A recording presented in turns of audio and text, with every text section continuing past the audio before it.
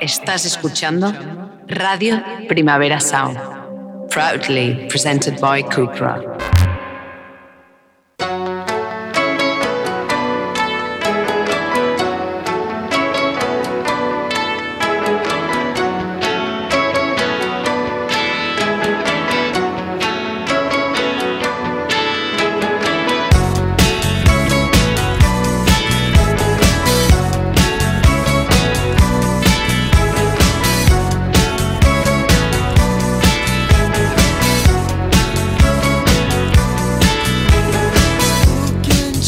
Bienvenidos a La Weekly, como cada día en directo, como cada jueves en español. En el programa de hoy hablaremos con DJs, dos DJs, too many DJs, pero no los belgas, son dos DJs totalmente distintos del panorama nacional. Por un lado, emitiremos una entrevista que le hicimos al joven DJ Baroque, un joven talentoso que empezó a los 10 años y actualmente se cuela en cabinas de Ibiza sin haber superado la mayoría de edad legal para poder acceder a esos clubs para actuar. Oiremos su historia más adelante.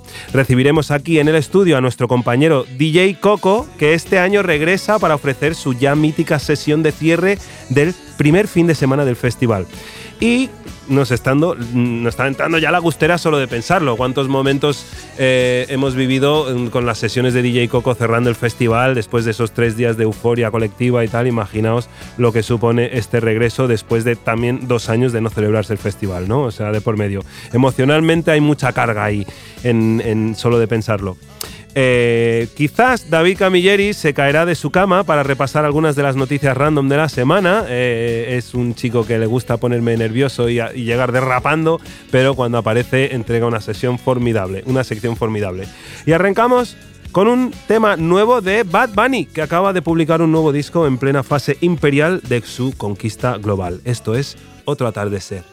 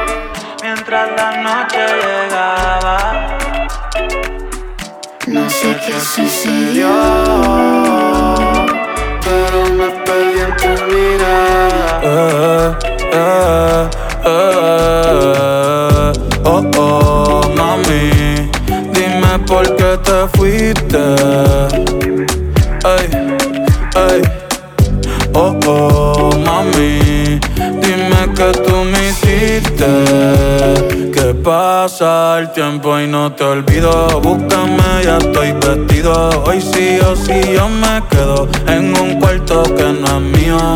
Déjame acariciarte hasta quedarnos dormidos. Yo haciéndote cosas nuevas y tú improvisando gemidos.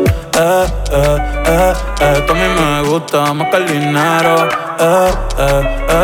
Quiero que te vengas tú primero.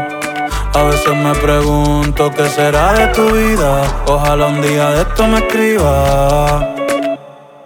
Babe, you know I'm thinking about you these days, 'cause I've been thinking about you. Vamos suavecito, me besas también. Empieza mi amigo, termina mis pies. Ven y no te olvido, yo te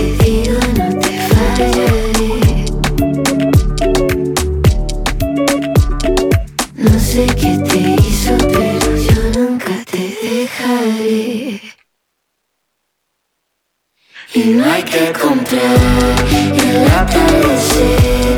Hay mucho de mí que te falta conocer. Si la vida me da de nuevo el placer. Esto es Otro Atardecer, un tema del nuevo disco de Bad Bunny, Un Verano Sin Ti, featuring de Marías, grupo de bedroom indie dream pop afincado en Los Ángeles, liderado por la puertorriqueña María Zardoya. Este grupo vendrá a España la semana que viene a tocar en la Nau de Barcelona el 19 de mayo y el sábado 21 estarán tocando en el Festival Tomavistas de Madrid, amigos nuestros. Cartelazo, por cierto, el de Tomavistas, encima coincidiendo con este mes de mayo, que ya sabéis que en Madrid es cuando se celebran las fiestas de San Isidro y es un despiporre. Bueno, Madrid siempre es divertido, pero este mes es aún más. Ahora que hay buen tiempo y tal, pues pasan cosas. He de reconocer que Bad Bunny ha metido muchos ingredientes sonoros representativos de la diáspora latinoamericana en este nuevo disco y le ha salido un menú bastante completo y muy disfrutable, incluso para los que son un poco reacios al sonido caribeño pop actual. En el disco colaboran mucha gente, hay gente como Bomba Estéreo, Rauw Alejandro, Jay Cortez, Buscabulla, Chencho Corleone y Tony Dice, pero es verdad que esta de Marías a mí me pilló por sorpresa, era como, esto es Bad Bunny sonando un poco como Cupido, por poner un referente así facilón, y está demostrando que este hombre no hay estilo que se le resista, fluye con todo el mundo, es una presencia que genera que haya flow en el estudio, se puede atrever con todo. No me extrañaría que más adelante saque un disco de black metal y le funcione con su registro vocal. Vayamos ahora con las noticias de la semana que nos trae un joven zagal recién caído de la cama. ¡Peínate, chaval! RPS.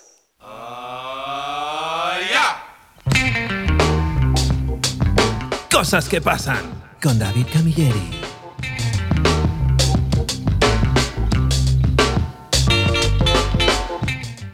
¿Qué pasa, David? ¿Hasta qué hora estuviste jugando al Rooster anoche?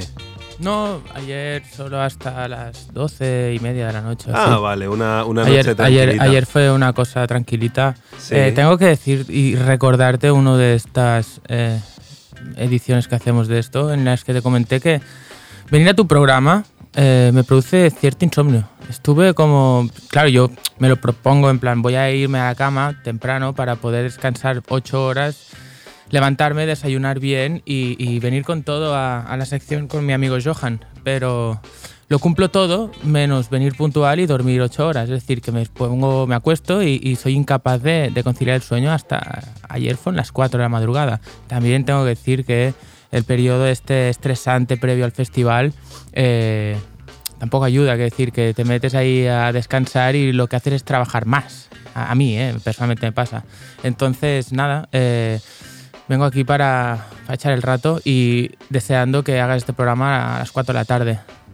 Vale, pero estoy intentando ver cómo encajar. Es que, damas y caballeros, tenemos una visita sorpresa, que no es sorpresa, es el invitado de hoy, pero es que ha entrado antes y creo que merece la pena involucrarle ya en esta sección. Con todos ustedes, DJ Coco en la mesa. Aplausos, Hola. aplausos. Buenos días. Es que cuando David ha dicho el estrés previo al festival, me ha entrado un poco la risa, porque si hay alguien que sabe del estrés que conlleva montar un Primavera Sound cualquier año, y este año edición doble, ese es DJ Coco. Coco, el estrés ¿cómo es el estrés previo en tu caso? Pues depende del año. Bastante, la verdad, porque vuelvo a pinchar en el festival, que la verdad, bueno, hace unos cuantos años que no lo hago, entre pandemias y movidas. Y bueno, pues sí, es un estrés para mí es hasta el último día, claro. Sí, sí. Bueno, hablaremos de eso más adelante. Quiero que David nos sorprenda con las noticias que ha pescado, que ha estado hasta las 4 de la mañana y Sí, navegando. Tenemos poco tiempo porque hoy es un día de entrevistas. Me he enterado de que, como te dije también la semana pasada, yo tengo miedo a volar. Una de mis grandes temores y pesadillas puede ser estar en un avión y ver cómo puede ser el último vuelo de mi vida. Y he leído una noticia en la que en Florida un personaje ha aterrizado un avión un pasajero aterrizó un avión. Sí. Porque el piloto pues se Le puso dio un enfermo, yuyu. le dio un jamacuco Sí. y estuvo en operativo. Y entró el compadre a la cabina y dijo por radio, oye, que tenemos un problema, Houston, ¿sabes? Y el tío se puso ahí a la aeronave, que no sabía ni pilotar ni nada parecido, y aterrizó el cacharro ahí, tío. También es verdad, tengo que decir, justificando todo, que hoy en día las aeronaves casi que se pilotan solas y los aterrizajes también se pueden hacer de manera automática. Sí, remoto. Sí, bueno, de una manera que los ordenadores de a bordo, pues si no hay problemas meteorológicos, inclemencias o problemas en motores y tal, están preparados para aterrizar solos, pero claro, ponte tú ahí al volante, ¿sabes? Claro, pero yo tengo entendido que esto no era un avión comercial ni nada así, que están equiparados con esta tecnología. Estos son como estas avionetas pequeñas, como en las ¿sí? películas estas de pues, Miami. Pues no he profundizado tanto. Yo me quedo en los titulares. Me gusta más imaginarme la película. Es que era un piloto y dos pasajeros, por lo cual entiendo que era una avioneta de estas pequeñas, ligeras. Y es verdad que cuando las ves en las películas parecen como de juguete, como, esto no debe de ser tan complicado. Yo volé en una vez y mola todo, molan, hace mucho ruido y tal. Ahora, es verdad que estar en las manos de un piloto y que le pueda pasar un yuyu y que no haya un copiloto o algo, a mí también me daría bastante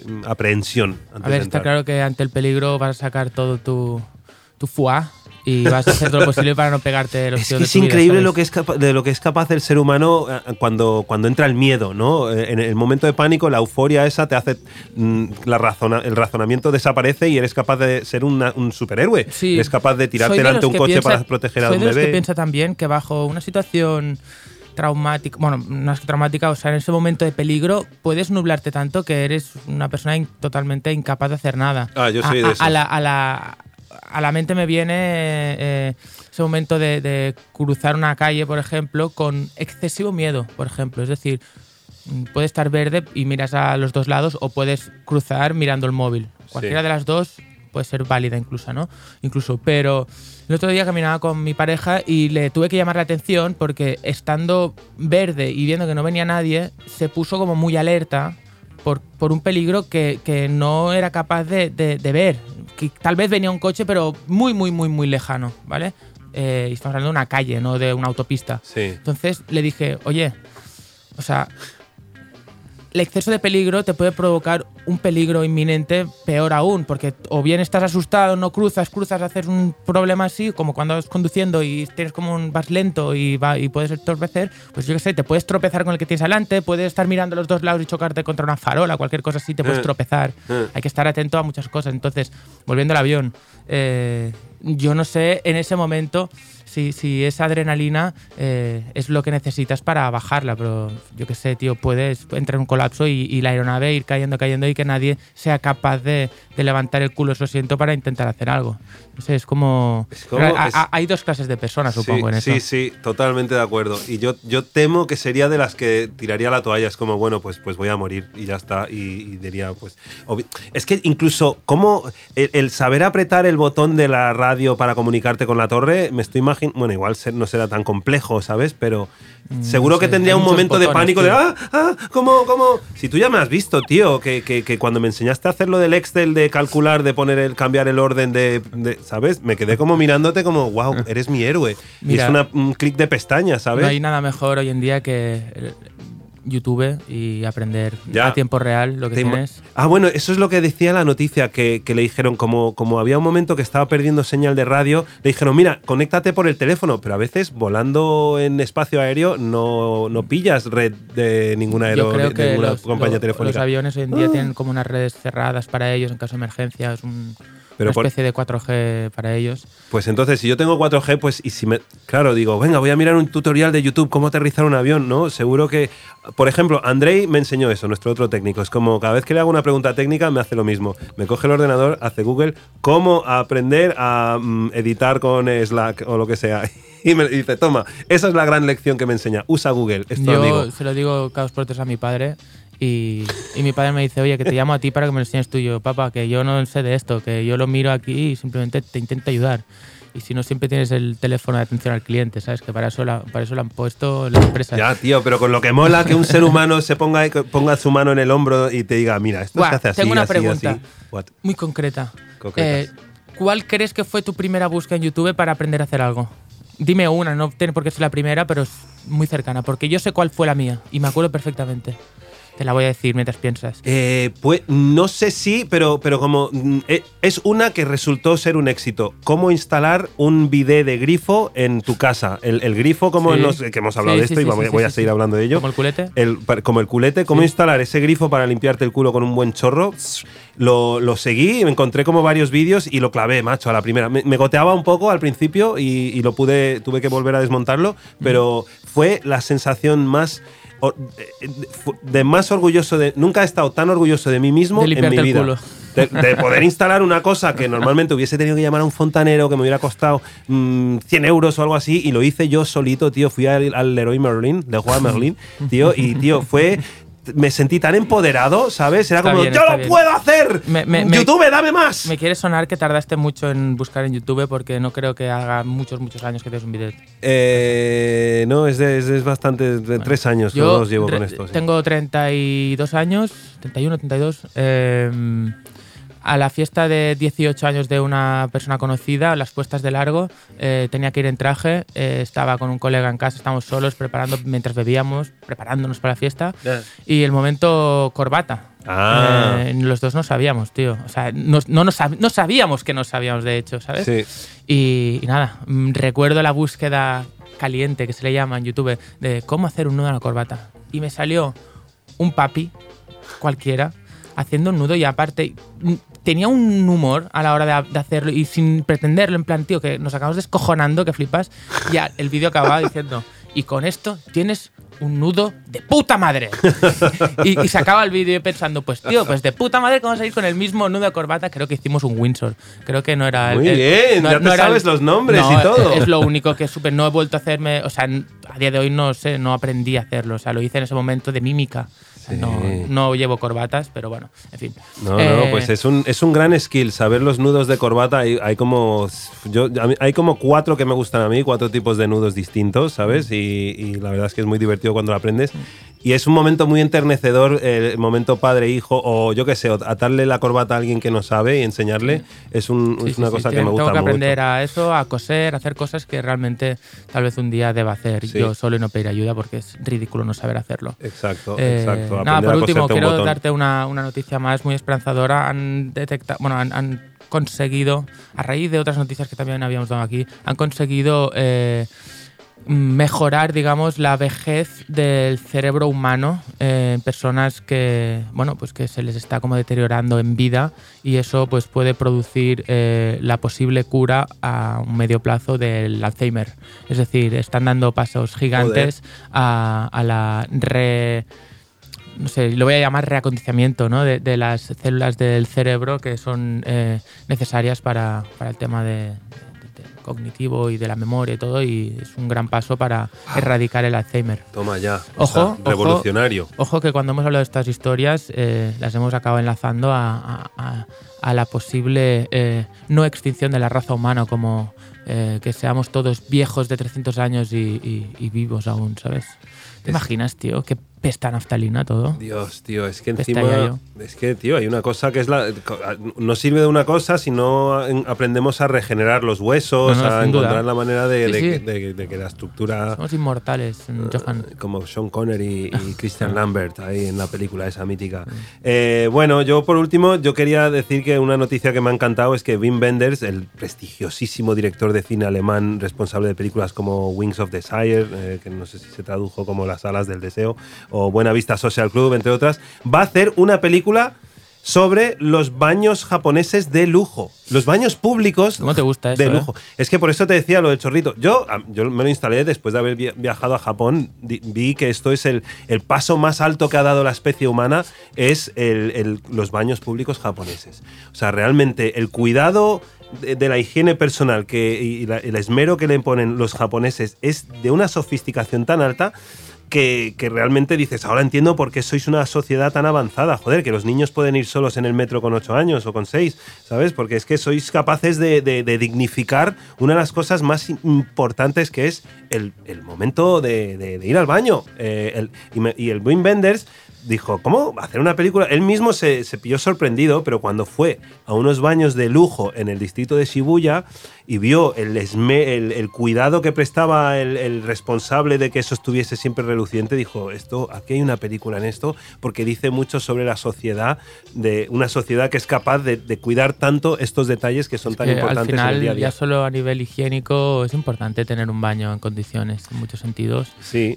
No hace falta tener lujo para mí, o sea, tener un mármol a mí ahí no me va a cambiar mi momento all brand, pero tener un colgador sí, ¿sabes? Entonces no está de más, y que esté limpio, como mínimo. Pues eso, damas y caballeros. La veremos esta película, ¿eh? Oh, sí, Quiero sí, ver, sí, a ver sí, cómo sí. es capaz una persona de desarrollar esa trama. Y más Wim Wenders, ¿sabes? Que es capaz de, pues eso, pues es lo que te digo. Y centrándose, el héroe de la película es la persona que se encarga de limpiar y trabajar y encontrar ahí todo eso. Los japoneses, tío, viva ellos. Muchas gracias, David. Vamos ahí a tope porque hoy tenemos mucho que meter. Música, maestro.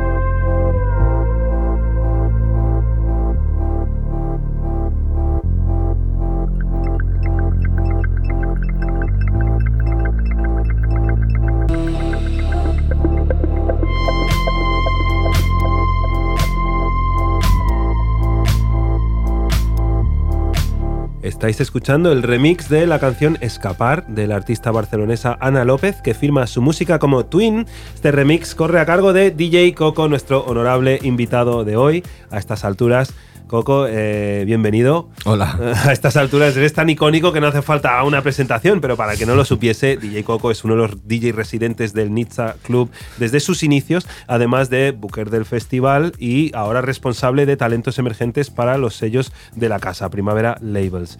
Una de las grandes noticias que has adelantado es que, los que venís al festival repetidamente, tras una añorada ausencia del cartel de 2019, DJ Coco regresa para cerrar el festival el primer fin de semana. Es una sesión a la que le tenemos mucho cariño los que hemos ido muchos años. DJ Coco, para empezar, ¿por qué decidiste ausentarte en el 2019? Bueno, el 2019 fue el año de... No me acuerdo del eslogan. El New Normal.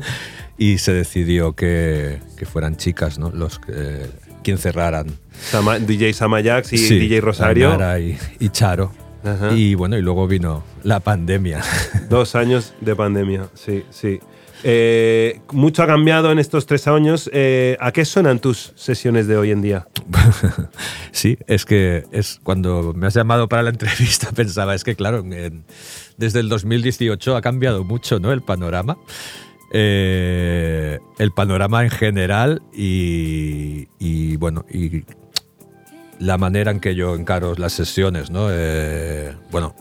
Aparte de días puntuales en los que hago cosas como lo que será cerrar el Primavera, yo ya no pincho, digamos, pop, indie, yo pincho electrónica, pincho disco, house exclusivamente. Uh-huh.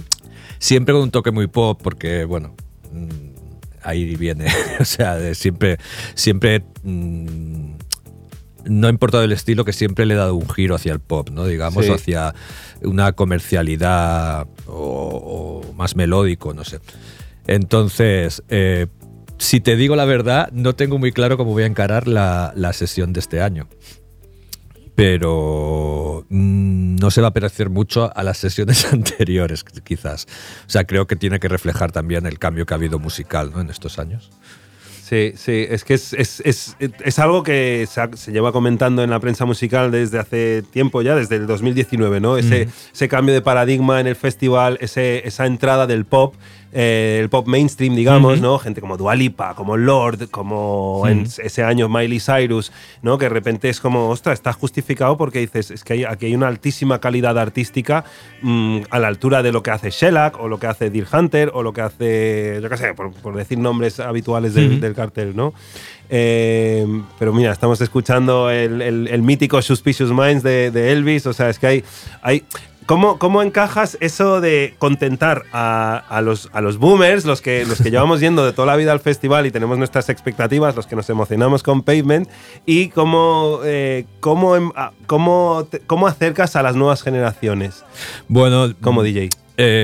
Yo creo que la clave es combinar clásicos y novedades, ¿no? Clásicos de... Quizás antes ponía clásicos como más cercanos, y creo que ahora voy a poner clásicos como más mundiales y más eternos, digamos, ¿no? Sí. O sea, sería más Suspicious Minds que, no sé, que Blur. Sí, sí.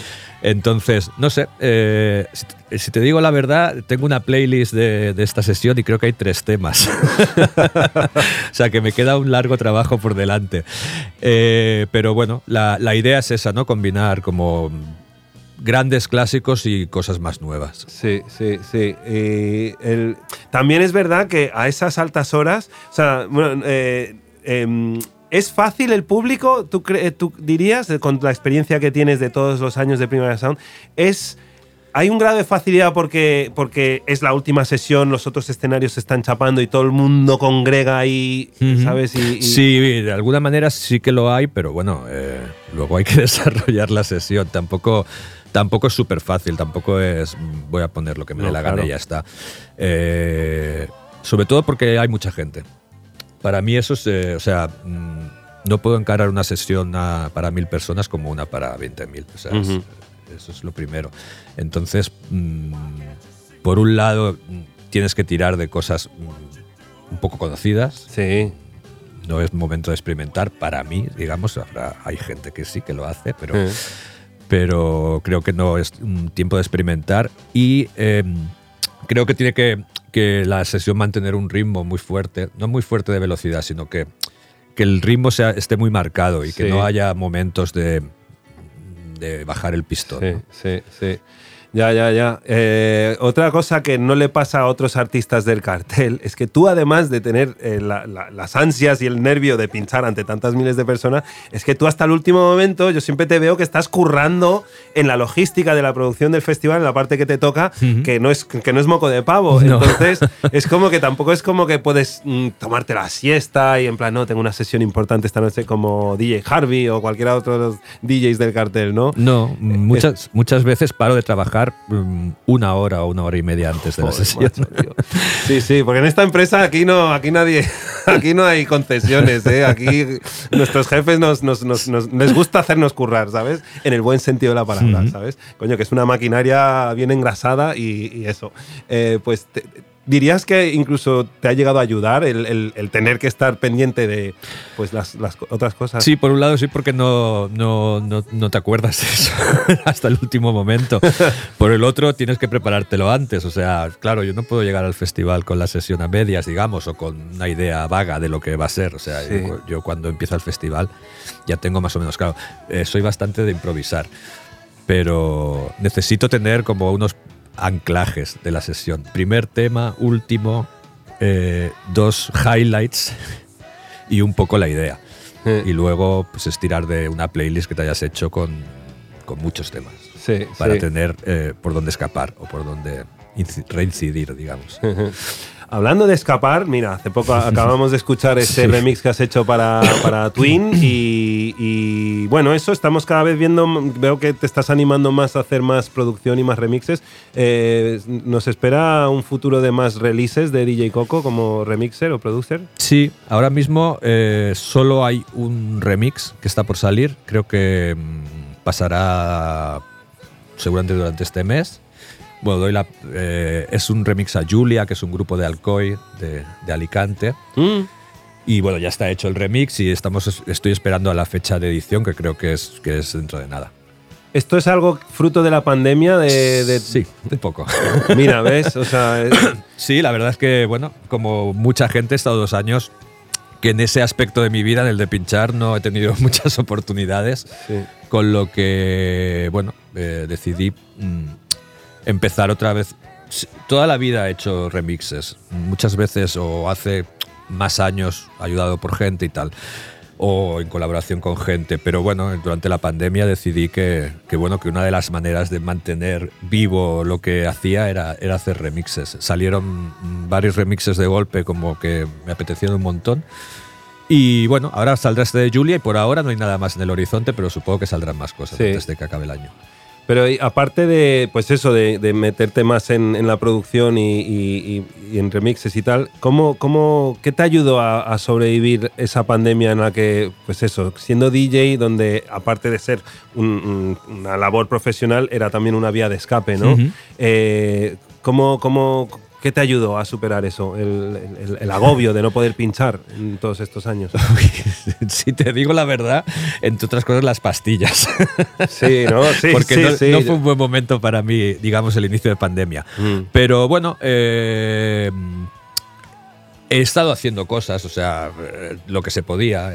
He pinchado en hoteles, he pinchado en restaurantes. Sí. Entonces, han sido pocas sesiones, pero bueno, más o menos me han ayudado a mantener, por un lado, a mantener ese ansia, a no tener ese ansia, y por el otro, a mantenerme al día un poco de música, que también es una cosa que hubo momentos en los que, claro, tú puedes escuchar mucha música o siempre escuchas música, pero hay toda una parte que es música para pinchar, ¿no?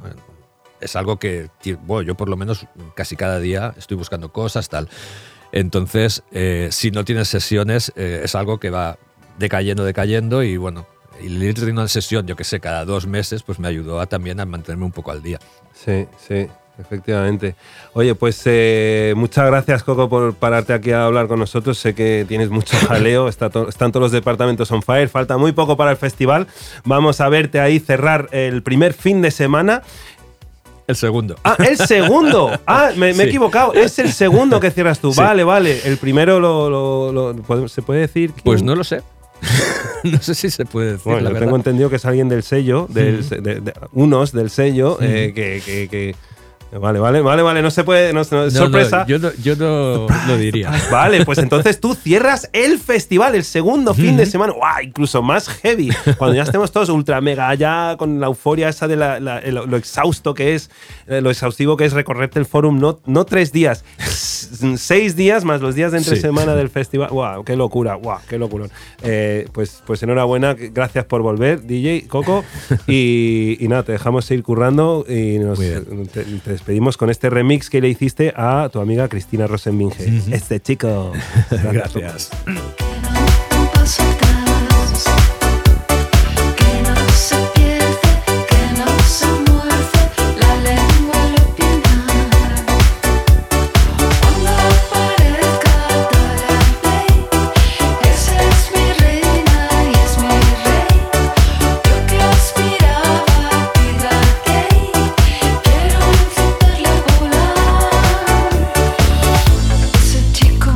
Tan imprudente.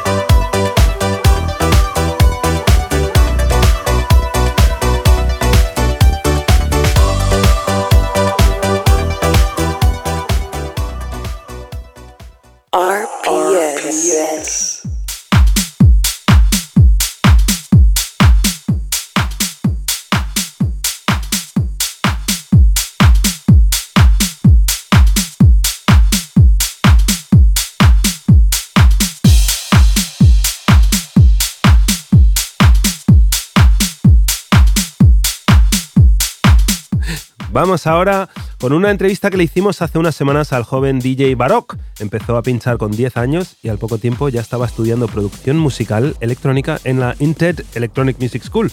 Actualmente divide su tiempo estudiando y pinchando los fines de semana en clubs de todo el país, incluyendo algún templo de Tech House en Ibiza. Primera hora, eso sí. Ha llegado a abrir cabina para gente como Paco Osuna o DJ Nano. Con 14 años ya publicó un EP, Sing Me to Sleep, y no ha parado desde entonces.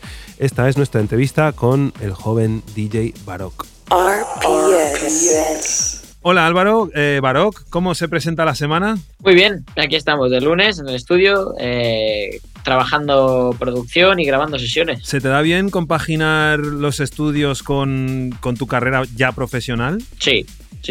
Lo tengo todo muy bien organizado, por así decirlo. Entre semana tengo colegio de lunes a viernes, pero intento todos los días, a última hora, después de haber hecho ya todos los deberes, estudiar y demás, intento conectarme con el ordenador un poco, unos 15-20 minutos de producción y luego otros 15 o 20 para descargar música y avanzar un poco también mi biblioteca musical.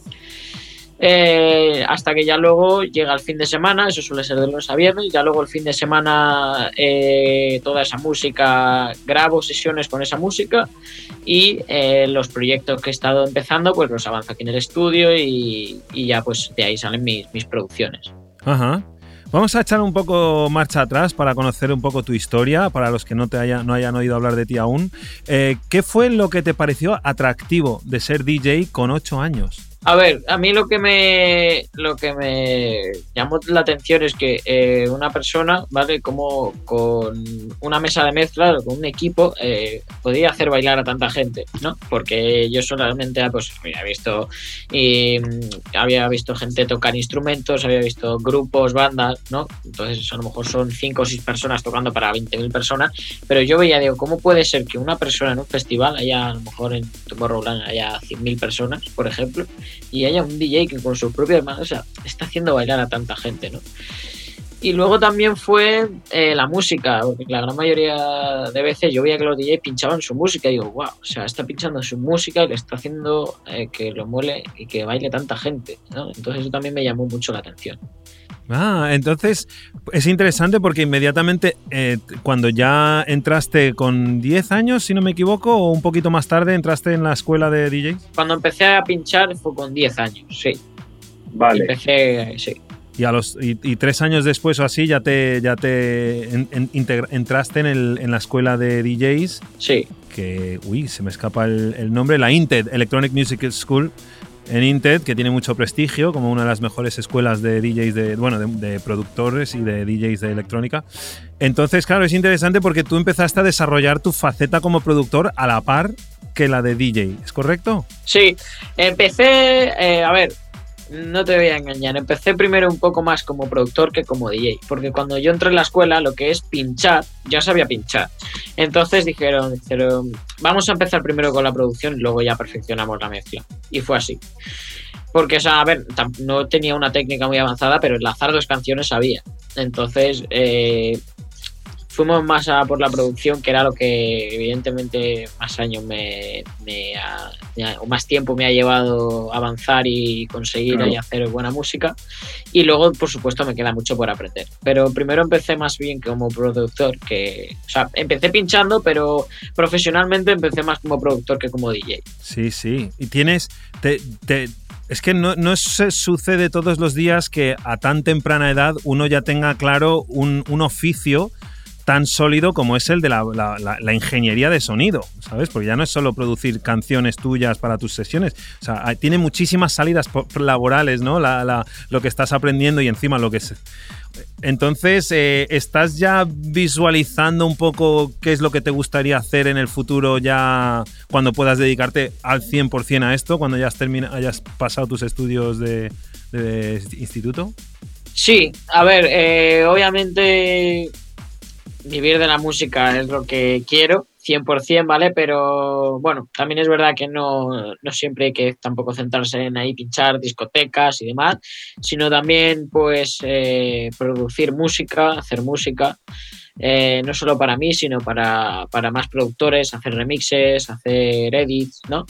Y luego también pues me llama la atención el tema de la síntesis analógica. De hecho, yo aquí en el estudio tengo 2 síntesis analógicos y me llama mucho la atención el tema, sobre todo de estudio, de estar ahí con los aparatos, con los compresores analógicos y mastering y todo ese rollo, ¿no? Todo ese con cables para arriba, para abajo. Sí. Eso me llama bastante la atención, sí. Claro, está esa parte técnica, pero luego está la parte artística, ¿no? De cuáles son tus referentes o qué es lo que son quién hace los sonidos que a ti te gustan y te inspiran a crear tus propios. Pues a ver, yo más que en gente, o sea, me suelo fijar, a ver, por ejemplo, mi DJ favoritos, tengo varios, ¿no? Pero uno en el que yo me fijo mucho, por ejemplo, es Luciano, ¿vale? Que hace que la gente se lleva a la gente a su terreno de una forma increíble, ¿no? Da igual que quién pinche delante o quién pinche detrás. Y yo tengo en él me fijo mucho, ¿vale? No en su estilo, pero en cómo lo hace, ¿vale? Para yo luego llevármelo a mi estilo. Y luego, con respecto a sellos y música, que es mi rollo y mi estilo, suelo moverme entre varios estilos, ¿vale? Por ejemplo, de sellos Saved Record, Sola, de Solardo también, y bueno, tengo varios. Pero los estilos en los que yo me suelo mover y la radio es lo que estoy todo el día poniendo en las radios, suele ser desde Deep House, Afro House, Tech House y Minimal. Suele ser ese. Uh-huh. Tengo como varios estilos para moverme. No me gusta estar solo a lo mejor en el Tech House todo el rato. No, me gusta moverme y que la gente esté con varios estilos, ¿no? Eso me gusta. Me gusta ser libre, moverme por...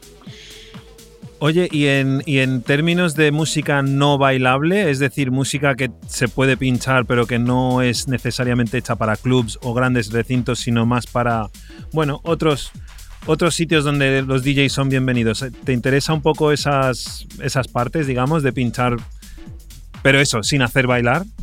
Bueno, en alguna ocasión ya he pinchado en sitios, en sitios, por ejemplo, que la gente no está de pie, en un restaurante que está la gente sentada en Ibiza. Entonces esos sitios también me gustan porque, no sé, estás poniendo música, evidentemente estás poniendo música muy bajita, muy relajante, estás a 118 BPM y no llegas a 120, yo creo, ¿no? Y bueno, poner música muy orgánica, eso a mí me gusta porque después de haber estado, por ejemplo, un fin de semana ahí a tope, terminando set de 3 horas o así, sets muy enérgicos, con mucha gente, luego ir a esos sitios y poner esa música te da ese flow, ¿no? Esa tranquilidad, de decir, wow, estoy todo el fin de ahí a tope y ahora estoy aquí tranquilo, relajado, haciendo disfrutar a la gente, ¿sabes? Eso también me gusta pinchar en sitios así. O sea, mucha gente me ha dicho a veces, oye, es que es muy aburrido estar ahí, que está la gente sentada. No. Eso para una persona que le gusta la música es increíble. Y sí, también me gustan esos sitios. Oye, has dicho que tú aprendiste a mezclar incluso antes de entrar en la escuela, ¿no?, de DJs. ¿Alguna vez usaste el botón de sync en tus primeras sesiones para ir un poco acostumbrando el oído a cómo tiene que sonar 2 temas y que no haya cabalgadas, o jamás renuncias del sync? No lo usé. Te digo porque yo cuando empecé estaba en el estudio que fui, porque fui primero a un estudio de una persona, eran los Pioneer, los 850. Y entonces me acuerdo que esos todavía no tenían link, no tenían linkeado, entonces no podía sincronizar.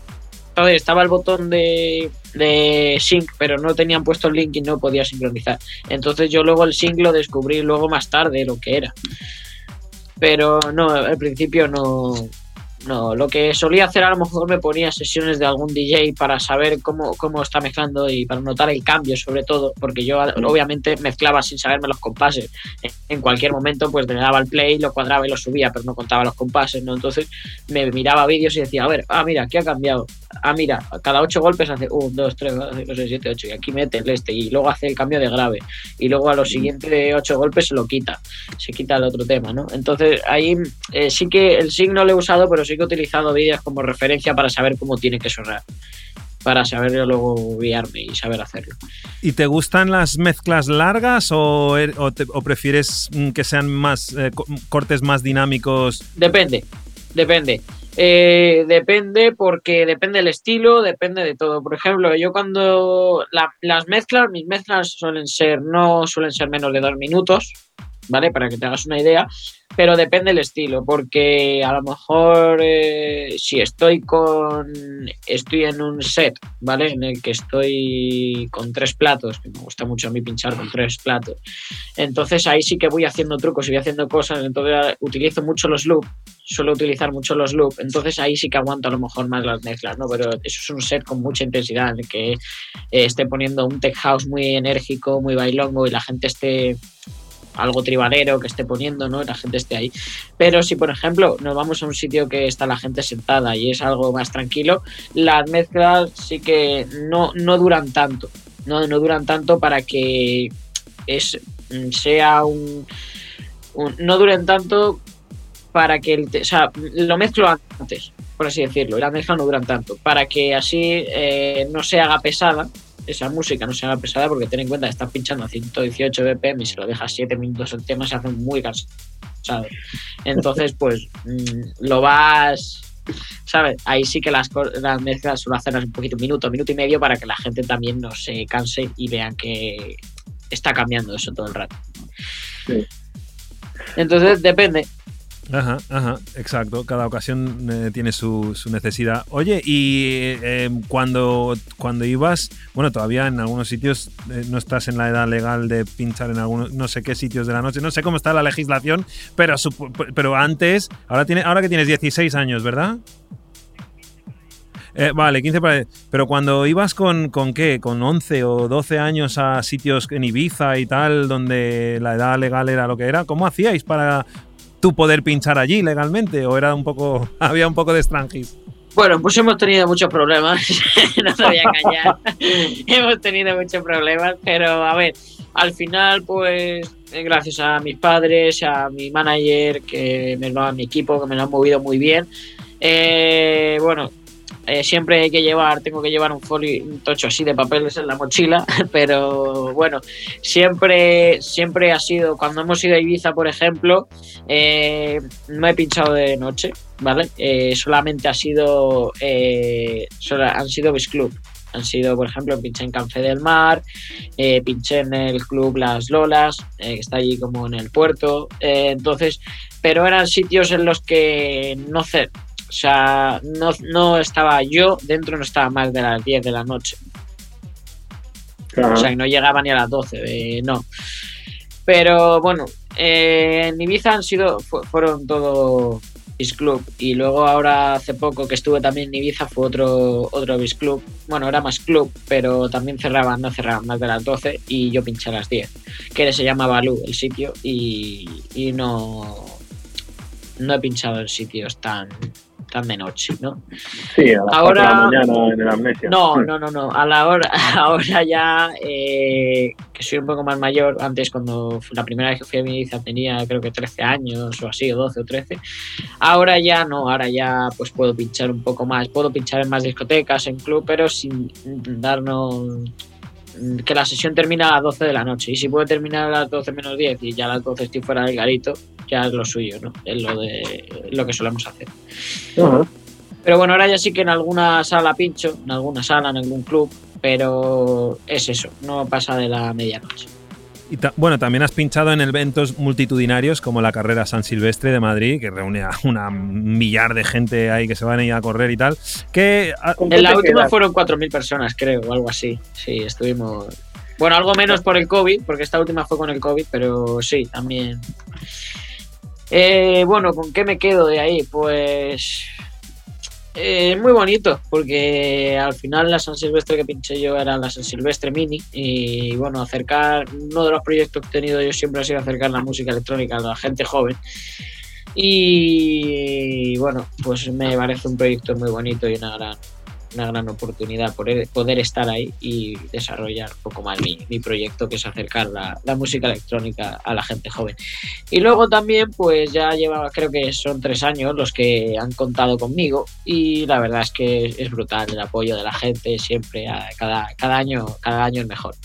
Oye, ¿y cómo te tratan en el colegio, sobre todo hace 3 años, ¿no? Cuando eres más chico todo impresiona más, ¿no? Cuando tú volvías los lunes después de haber pinchado con ídolos como Paco Osuna y volvías a clase y tus otros compañeros, encima ahí en Talavera, que no es como los... A ver, Talavera es una ciudad bastante tranquilita, ¿no? Digo, me imagino que tus compañeros de clase... Sí, te miraban con cierta admiración o al revés, o te daba los celos de los compañeros, hacía que yo qué sé, Pues no, mira, a mí siempre una de las cosas que me ha gustado que es que siempre se me ha tratado como yo he sido, o sea, daba igual que yo fuese DJ, fuese quien fuese, que pinchase en Ibiza, que no pinchase en Ibiza. Obviamente la gente me preguntaba, pinché en Ibiza, y la gente le impresionaba, pero no tampoco me tenían ahí como wow, ¿no? Que eso también me gusta, porque a mí siempre me ha gustado que me tratasen como a uno más y no... También me gusta mucho separar las cosas del trabajo con luego las cosas más personales, ¿no? Y a mí nadie en el colegio me llama Barok, siempre me llaman Álvaro, o sea que no me... Te digo que no ha sido, en mi caso no ha sido así. De hecho, ¿el nombre de dónde viene, Barok? Es un juego con mis apellidos. Bueno, mi nombre y mis apellidos. Yo me llamo Álvaro y mi apellido es Calvo, entonces hice Barok y la C de Calvo. O sea, Barok, perdón, y la C de Calvo. No, es un buen branding. O sea, es un nombre memorable, fácil en cualquier idioma, ¿no? Sí, de verdad. Además, ha habido veces que la gente de inglés o sí lo han pronunciado y se puede decir tampoco... ¿Sabes? No es algo como que fuese más largo, ¿no? Que fuese el nombre y el apellido. No, es cortito y sencillo, como he dicho siempre. Bueno, y lo que he podido escuchar de los temas que hay tuyos, casi todos, bueno, la gran mayoría son instrumentales, algún que otro tiene algún vocal, pero obviamente ¿te interesaría salir un poco del underground y estarías dispuesto a hacer temas que sean un poquito más pop para llegar un poco más a radios más tradicionales, colaborar con algún vocalista ¿no? ¿Tienes algún deseo? Bueno, a ver, te cuento. Ahora mismo estoy trabajando en varios proyectos de producción, ¿vale? Lo que he sacado hasta ahora ha sido Minimal y Tech House, el rollo que he estado sacando, ¿vale? Pero la gran mayoría de veces, lo que te digo, Minimal, Tech House, tengo un tema que se llama Reunited, que es algo más melodic techno, pero ahora estoy trabajando en un proyecto en el que estoy sacando más música un poco más orgánica, ¿no? Pero sin salirme del rollo underground. Lo que estoy produciendo ahora es Deep House, más tirando melodic techno, rollo Afterlife, ¿no? Rollo Anjuna Deep. Y luego también algo de Afro House. Un Afro House así estilo Black Coffee, para que te hagas una idea, así muy rollo Ibiza, muy rollo club. Y entonces ahí estoy metiendo en esos temas de afro, estoy metiendo voces de un artista inglés que se llama Money Show. Y ahí pues estamos creando como el Afro House underground, ¿vale? Movido, que a la gente le gusta, pero con esas voces que son a lo mejor no comerciales, pero que pueden llegar a más gente, ¿no? Puede llegar que el tema a lo mejor pueda sonar en una radio como, yo qué sé, cualquier radio de pop o que la gente lleva en el coche puesta, ¿vale? Pero por lo general me gusta quedarme en lo underground, no me gusta tanto a lo mejor ir al pop o a otros estilos, pero me gusta más quedarme en lo underground. Como te he dicho, me gusta abrirme para que a lo mejor llegue, depende de en qué sello vaya a sacar o para quién sea el tema, pues hacer unas cosas u otras, o meterle una voz u otra, pero me gusta moverme en lo underground. Muy bien. Oye, pues Álvaro, DJ Baroc, muchísimas gracias por conectar con nosotros. Muchas gracias a ti por invitarme. Muchas ganas de ver una de tus sesiones, ya sea aquí en Barcelona o con suerte en Ibiza, que es donde me gustaría estar todo el verano, como todo el mundo. Muy bien. Un saludo, compañero. Un saludo. Adiós. RPS.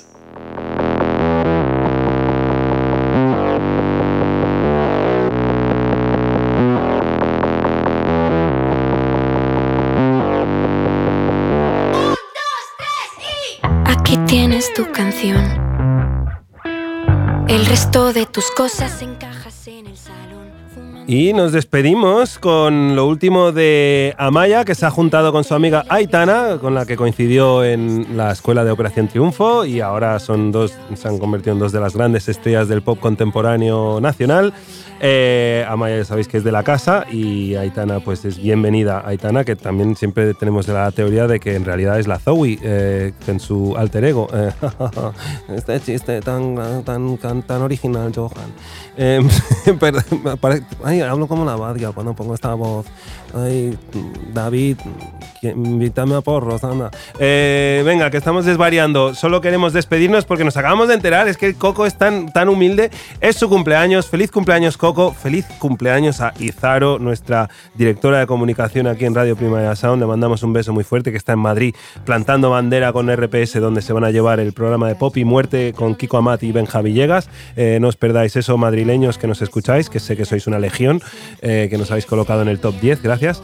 Y felicidades también a nuestra compañera Ares del equipo de comunicación, Ares Rubio. Creo que todavía quedan pastas en la cocina, así que nos vamos a ir corriendo, David y yo, para ver si pillamos algunas migajas, que aquí el que no corre vuela. Gracias por escucharnos en la Weekly. Mañana volvemos con Ben Cardew en el programa inglés, donde también estará repasando las novedades de la semana, y por supuesto conectar con Radio Primavera Sound en todo momento, porque siempre hay mucho contenido con muchos ángulos, muchos puntos de vista de la actualidad, de la modernidad, de la cultura popular. Y viva la vida, que es jueves y es primavera, se acerca festival, se vienen cosas. Adiós.